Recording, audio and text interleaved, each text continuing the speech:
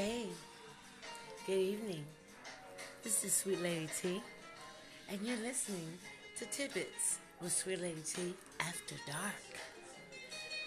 Now, I don't own the rights to this music, but I guarantee you that we're going to keep it smooth and grooving, because after all, it's after dark, and it's always chill, right?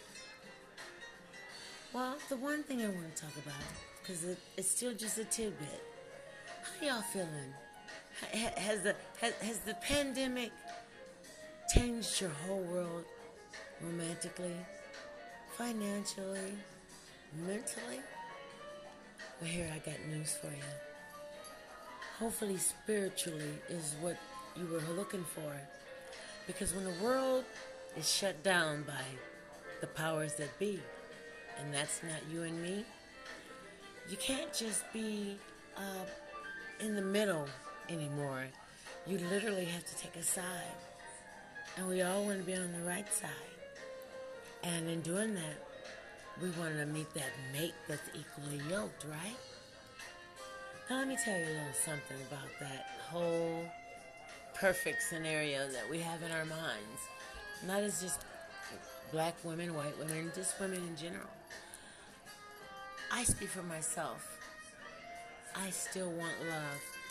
I remember the years and years of being at work, because real world, you got a real job and you got to keep that fantasy going. You got to go to work, right? How many times did we pay for things we never got to enjoy?